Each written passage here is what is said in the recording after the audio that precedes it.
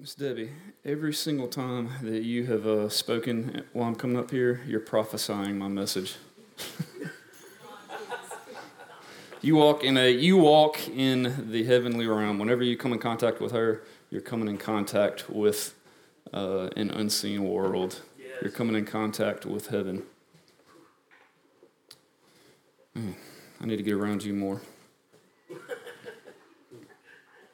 Because there is a realm that we exist in. We don't usually know, and we typically aren't aware of it. It's very real, and it's tangible, and it affects the physical realm. It affects the physical realm just as much as Newtonian laws of physics affect the physical realm. Yeah. And but we don't really want to acknowledge that with our scientific worldviews today.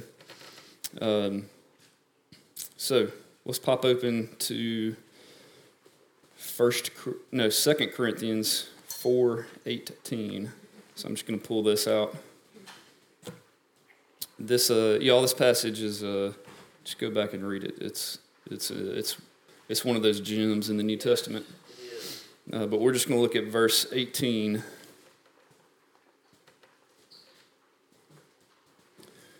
So we do not focus on what is seen, but on what is unseen. For what is seen is temporary, but what is unseen is eternal.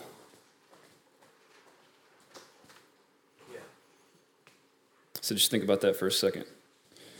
We do not focus on what is seen, but on what is unseen.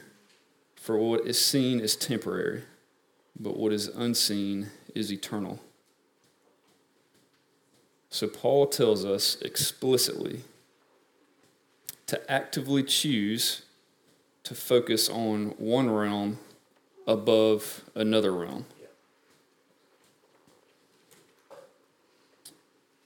Focus your perceptions into what is unseen, because what is unseen is eternal.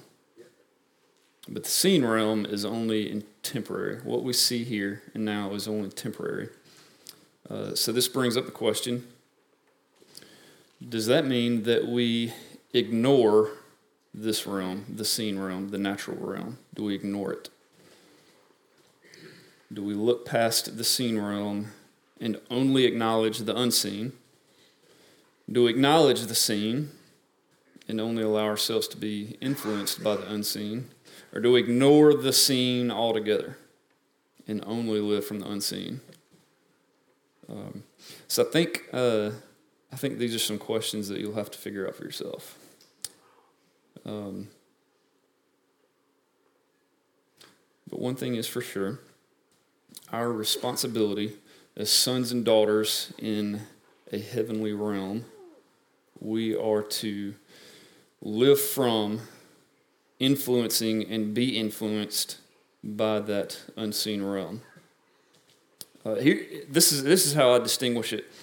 I distinguish it by calling it the inferior realm and the superior realm. The seen is temporary, and it's inferior to the unseen, which is eternal and superior. So that helps me just kind of navigate as I'm walking kind of in this. We're partly down here, and we're up here too. It helps me to understand where I'm at if I can recognize this is the inferior and this is the superior, and I have all the backing of the superior realm. I have all the influence of the superior realm influencing me and equipping me to walk around in this inferior realm. So I'm going to share y'all a dream that I had. This is a really significant dream that it helped me to see into the superior realm so that I could walk out in this inferior realm. So when we were in when we were living in Redding, California, a lot of y'all know that when Elise was born, she's our 2-year-old. When she was born, she ended up having to go to the hospital because she was missing a ventricle in her heart, and she had a hole where it shouldn't have been, and all kind of issues with her heart. She came a month early, unexpected. So I'm going to tell you about the dream that I had before she came. So one night, normal night, sleeping, I had a dream, and in this dream, I opened up a door, and I started walking through a hallway, and there were angels with like palm branches kind of fanning me as I walked through it. And when I got to the end of the hallway at another door, I heard a voice that said, "It's time, let's do this." And then I woke up. And so I woke up from that dream. What was that about? It was weird. It's kind of cool. I don't know what it means. And that day, Elise came a month early, and she had unexpected heart issues we had no clue about. She was born. We held her for a few seconds. They took her off, and then they flew her to Sacramento, and then and so we went home. Mary Cameron didn't. She gave birth, didn't sleep on into the night. Neither one of us slept, and so I cooked up a couple jars of coffee, a couple mason jars, and we drove to Sacramento. It was a 2-hour drive. So I drank both mason jars of coffee to make it through. I didn't sleep at all the night before, and when I got there, I knew that this didn't surprise God. It was terrifying to me. It was scary. I didn't know if she was going to make it. I didn't know what to expect. But I knew that in the spirit realm, in the superior realm, it was time, and it didn't scare God. He wasn't afraid. He didn't. It's not like he didn't know what to do. And so, looking at a completely fearful situation, I knew that the Lord actually had angels set up to serve me, because it says that his angels are ministering spirits for us. We kind of don't acknowledge their existence. I mean, we're obviously not supposed to worship them or give too much attention to them, but they are there, and they do serve us, and they do minister to us. But that dream helped me to understand that I have a superior realm behind me and with me. God is for me, and he's not against me. And this, what I'm looking at right now, I don't know how to handle that. I don't know what to do with it. And when I got to the hotel, I just kind of brought my bags in and set them down. And I became overwhelmed with the goodness of God. And I fell to my knees and in joy. This is one of the darkest times of my life. I felt totally defeated.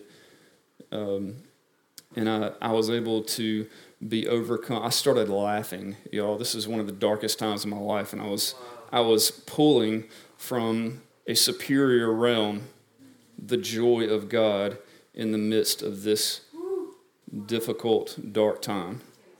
And so that's the superior. That's the superior in this inferior. And yeah. That's real good. And I had to remind myself, because it's heavy. When something that dark, something that heavy, you can't always think clearly or see clearly. Right. And so I reminded myself, these are all the things that the Lord has done up to this point. This is what the Lord has done. This is how he's been good. This is what he's doing. Yes. And I come in face to face with this. Yeah. And that does not change any of that. Okay? So now I'm equipped to face what comes next because I am walking in the superior realm above all of this. That's good. That's good news. Yes, sir. Hey, and we prayed for y'all during that whole time. Yeah, we felt it. We felt it. And Elise is a happy, healthy baby today. Glory to God. So let's check out another one. Let's go to Colossians 3, verses 1 through 3. It says, "If you have been raised with Christ, seek what is above where Christ is, seated at the right hand of God. Yeah. Set your minds on what is above and not on what is on the earth. Yes. For you have died and your life is hidden with Christ in God." Okay, so here he says to set your mind on heavenly things, and specifically do not set your minds on earthly things. Okay, I got any questions? Yeah. When we talked about the preaching schedule, I mean, this is last Sunday before Christmas. What does it have to do with it? That's an excellent question, Josiah. I'm so glad you asked that. What does this have to do with Christmas? You are a... Thank you. Good. Oh, Pete, can you put up that first pic, the blue one? Here we go. There's Christmas. There it is. All right. So, let's read Matthew chapter 2. Here's the Christmas story. So here's what I'm going to do. I'm going to read verses 1 through 18, and we're just going to kind of flesh it out a little bit. We're just going to walk through it and see what's there. So, after Jesus was born in Bethlehem of Judea, in the days of King Herod, wise men from the east arrived unexpectedly in Jerusalem, saying, "Where is he who has been born King of the Jews? For we saw his star in the east and have come to worship him." Okay, now,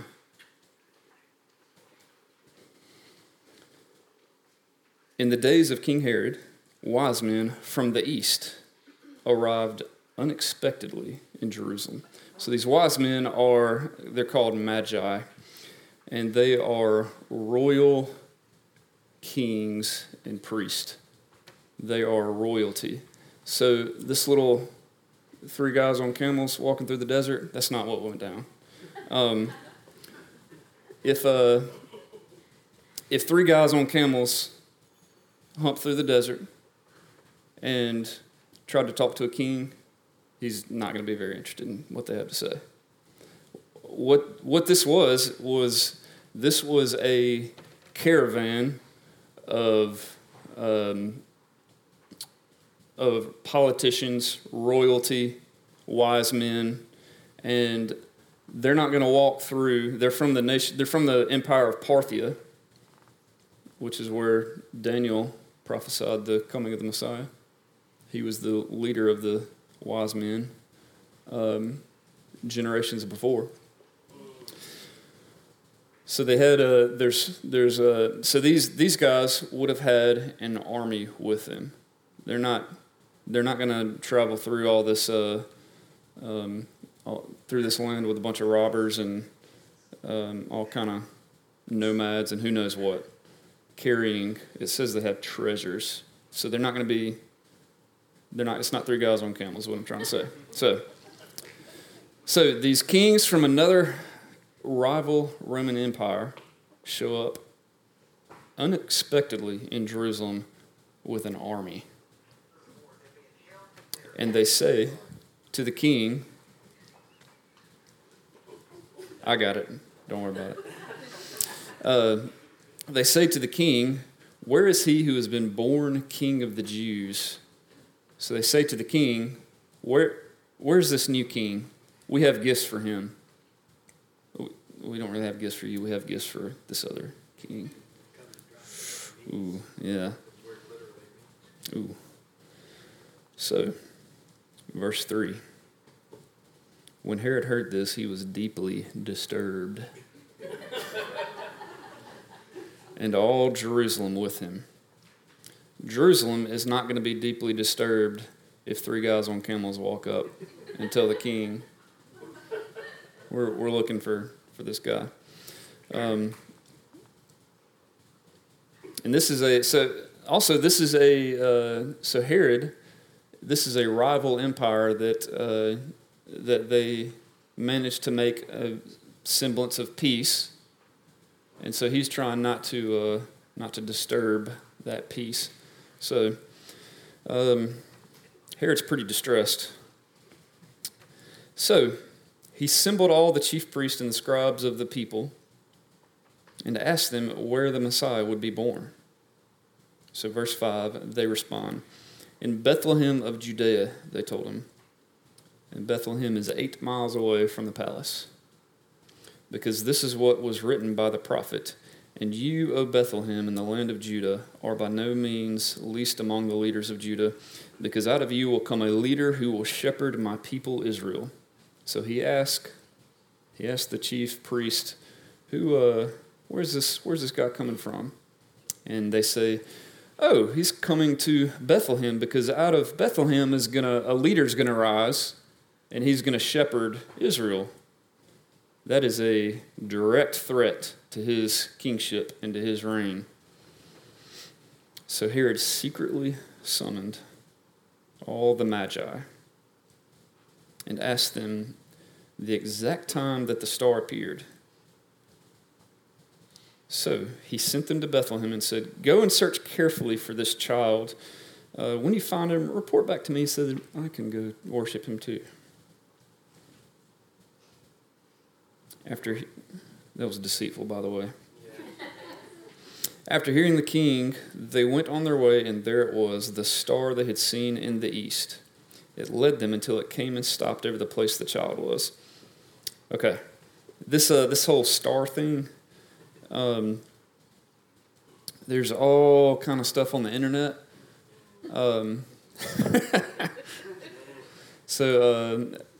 All kind of weird stuff. There was an alignment of stars. There was this constellation and the Regalis star, and then Jupiter was over here. There's all this kind of stuff. I don't know if it's true. May or may not be. But if you read here, it says, so they came from the east. Wait, where's the east? I'm going to point. That's north, right? East, yeah, east. So they came from the east, and it appears that when they got here, they lost it. So they just assumed Jerusalem, because that's what this guy Daniel, who was the chief leader over the magicians and the wizards and stuff, he said. So I think they said, all right, let's just go to Jerusalem. This star is telling us to go this way. So they get to Jerusalem and they ask, so where exactly is he going to be born? And so they say Bethlehem. And so okay, let's go to Bethlehem and see what we find. And then all of a sudden, there's the star again. So I think, my personal opinion is the star is an angel. That's my personal opinion. I'm willing to be wrong. So anyway, because all of a sudden the star, it appears. And it appeared right above. A star billions of light years away can't really move around in the sky. So in my opinion, the Bible refers to a lot of angelic beings as stars. So there you go. That's just kind of a fun fact. It's not relevant. And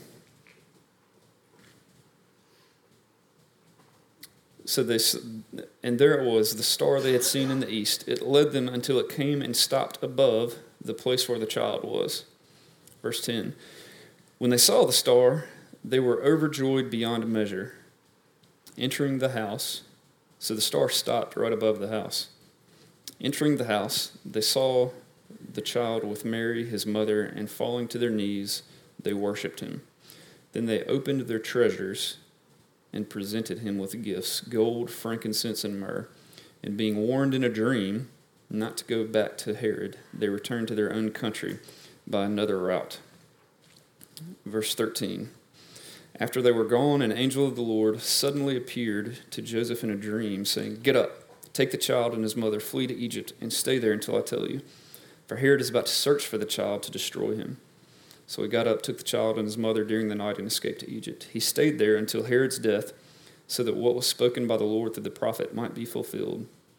Out of Egypt I called my son. So, verse 16. Then Herod, when he saw that he had been outwitted by the wise men, he flew into a rage.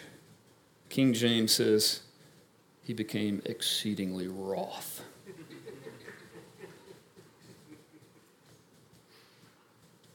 So he gave orders to massacre all of the male children in and around Bethlehem who were 2 years old and under, in keeping with the time he had learned from the wise men.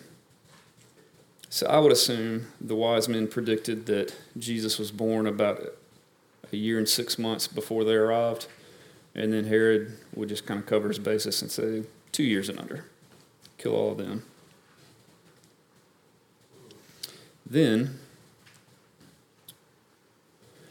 what was spoken through Jeremiah the prophet was fulfilled. So this is a prophecy about all of this, about Herod destroying all the 2-year-olds and under. A voice was heard in Ramah, weeping in great mourning, Rachel weeping for her children, and she refused to be consoled because they were no more.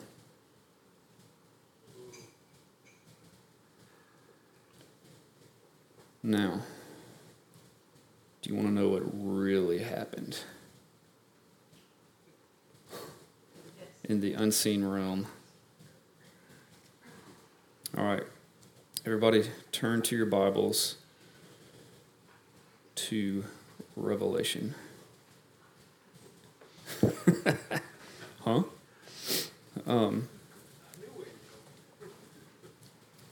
Pete, can you put the next?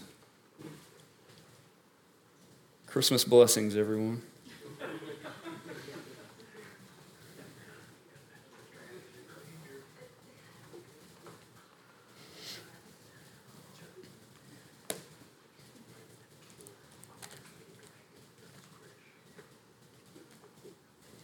All right, I need a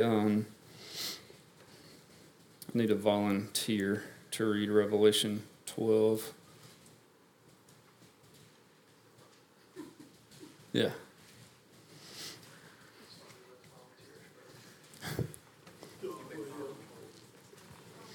All right. Read 1. No, Oh, yeah. rules. Okay.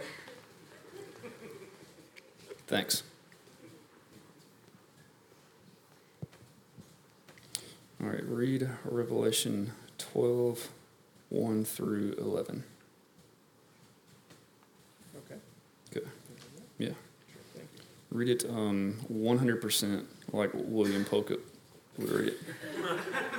This could take a while. As I would read it. Yeah. Discover myself. A great sign appeared in heaven, a woman clothed with the sun, with the moon under her feet, and a crown of 12 stars on her head. She was pregnant and cried out in labor and agony to give birth. Then another sign appeared in heaven. There was a great fiery red dragon, having 7 heads and 10 horns, and on his heads were 7 diadems. I would probably stop here and go, His tail swept away a third of the stars in heaven and hurled them to the earth. And the dragon stood in front of the woman who was about to give birth, so that when she did give birth, he might devour her child. But she gave birth to a son, a male who was going to shepherd all nations with an iron scepter. and her child was caught up to God and to his throne. The woman fled into the wilderness where she had a place prepared by God to be fed there for 1,260 days. Then war broke out in heaven. Michael and his angels fought against the dragon. The dragon and his angels also fought. But he could not prevail, and there was no place for them in heaven any longer. So the great dragon was thrown out, the ancient serpent who is called the devil and Satan, the one who deceives the whole world. He was thrown to earth and his angels with him.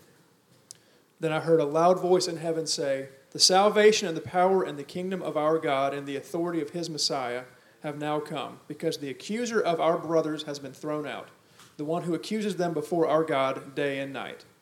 They conquered him by the blood of the Lamb and by the word of their testimony, for they did not love their lives in the face of death."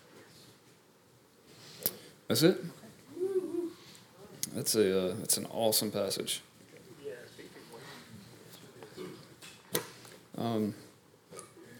So that is what was actually happening in the superior realm during all of this time. So, now I personally think that Revelation, and keep in mind, we just have to simply accept that there's going to be a lot of mystery in Revelation. And we may not be able to understand it completely. So, I think that Revelation is what is called a chiasmus. I bet Tim knows this word. So a lot of scholars would disagree with me, because it's the book of Revelation. But so what in the world is a chiasmus? So here's what a chiasm or a chiasmus is. It's a literary device that is it's kind of like a mirror image. So, for example, the first verse and the last verse coincide with each other. The second verse and the second to last verse coincide with each other. The third verse and the third to last, and all the way till you get to the middle. So that's what a chiasm is. There's a lot in Genesis and the law and the prophets. There's some in the New Testament. But when you get to the center, so it helps you focus all when you get to the center. So the Jews in the first century would have known, here's the main point. It's like it's directing you to the center to say this is the main point. And so since I think that Revelation is a chiasm, I think that when you get to the center of Revelation, that's the main point. And also I think Revelation 12 is a chiasm itself. But so if Revelation is a chiastic structure, and Revelation, now it doesn't work out the chapter numbers and verses because they were added generations later. So, but Revelation chapter 12, what we just read, is the very center. It's the point of Revelation. Oh wow! I got the thumbs up from Tim. All right. I'm proud of that.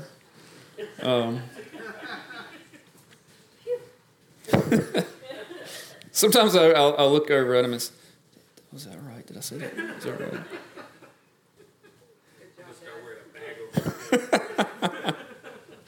No, I'm kidding. Where was I? What was I talking about? The center. Okay, yeah. So, the whole point of Revelation is that center where Jesus, he comes into the world, he defeats Satan, and he reigns. Glory! That's Revelation in a nutshell. The revelation of Jesus. Exactly. That's good. So, does anybody have any questions? Yeah. Okay. What's your point? I got one thing. Before you answer his very pointed question, Okay. I just got a thought. If you don't recognize the chiasm, you have a chasm.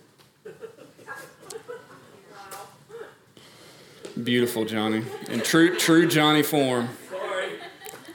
It does happen. So if you don't recognize the chiasm, you have a chasm in your theology. All right. I like it. I'll go with it. Now answer Josiah's. Okay. Yeah, what's your point? So, you are a scholar, Josiah. What is the point? What is the point? I ask myself that all the time. So, what is the point? If you would have been a parent in Bethlehem at this time, then you would have come to the conclusion that darkness has won. You would come to the conclusion that evil has prevailed. You would come to the conclusion that Herod has successfully oppressed our people again. Wow. Whoa. Oh. Good word. So, how do we see the truth of what God has done and is doing in the moments that feel dark? Woo. In Bethlehem, it didn't really seem like the people who live in darkness have seen a great light. Didn't look like that. It didn't seem like those people, and the people of Bethlehem, it didn't seem like a light has dawned, as it says. So, we may be in a time that feels dark. Sometimes we go into those places and it feels dark. Sometimes it's even for years. But it's not the whole story. It's not the whole picture. Yes. Glory. So, Woo. Glory. there is a superior realm that influences this inferior realm. There is a superior realm that is more real than the seen temporary, even though it feels really intense here in the seen earthly temporal realm. So in verse 11, in chapter 12, in Revelation, it says, "They conquered Satan by the blood of the Lamb and by the word of their testimony. Yeah. They did not love their lives even when facing death." Whew. That is how the people of God overcame Satan after Jesus overcame him. So what is the testimony? So when times get dark, we look back and remind ourselves of what God has done. We remind ourselves of who He is, Yeah. what He has said, what His promises are, and what He has done in our lives. So this is a very practical way to begin to start to understand how to see into the unseen realm Right. and how to walk in it, Right. so much like Miss Debbie does. I want to be like her. So this is a very practical way to take your mind off what is happening in front of you, to take your mind off of what's happening in this temporary realm, and to place it, set it, focus on the superior. So we're gonna practice this, do some lab session. They clung to the blood of Jesus and their testimonies. That's what they clung to. Yeah. To overcome Satan, to overcome the world, they clung to the blood of Jesus and to their testimonies. So by doing this, they weren't bound by what they saw. They weren't bound by what was presented to them. And they didn't love their lives here on earth because they were living their life in the heavenly realm. So, Hannah, will you and the worship team come up? So this is what we're going to do. We're going to do, this is going to be our response time. We're going to have communion. So we are going to actively remember the body and the blood of Jesus. This is how he overcame. Okay? We're going to actively set our minds on what he has accomplished. And he is the risen Christ on the throne, reigning above the temporary in the superior. So we're going to enter that superior realm by taking communion. And so here might be the hard part for some of you. But we're going to be verbal and vocal. When we come up, get into groups of 3 or 4 or 5 or 6 and kind of split up, not just your family. You can if you want, but split up. And we're gonna share a testimony with each other. So, you don't have to go into the long, extravagant details of what everybody was wearing at the time it happened, but you can be as general, vague, or as specific as you want. Here's my testimony. This week, the Lord gave me some new perspective. I'm just going to remember that. He has given me new perspectives multiple times, and I'm just going to remember that simple testimony. And that helps keep me focused on what is he doing? How can I see into that realm? And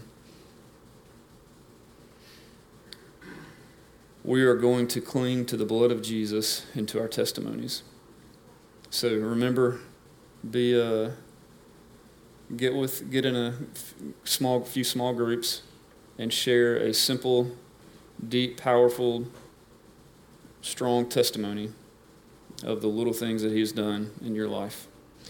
So come up here and let's partake in joy what the Lord has done for us.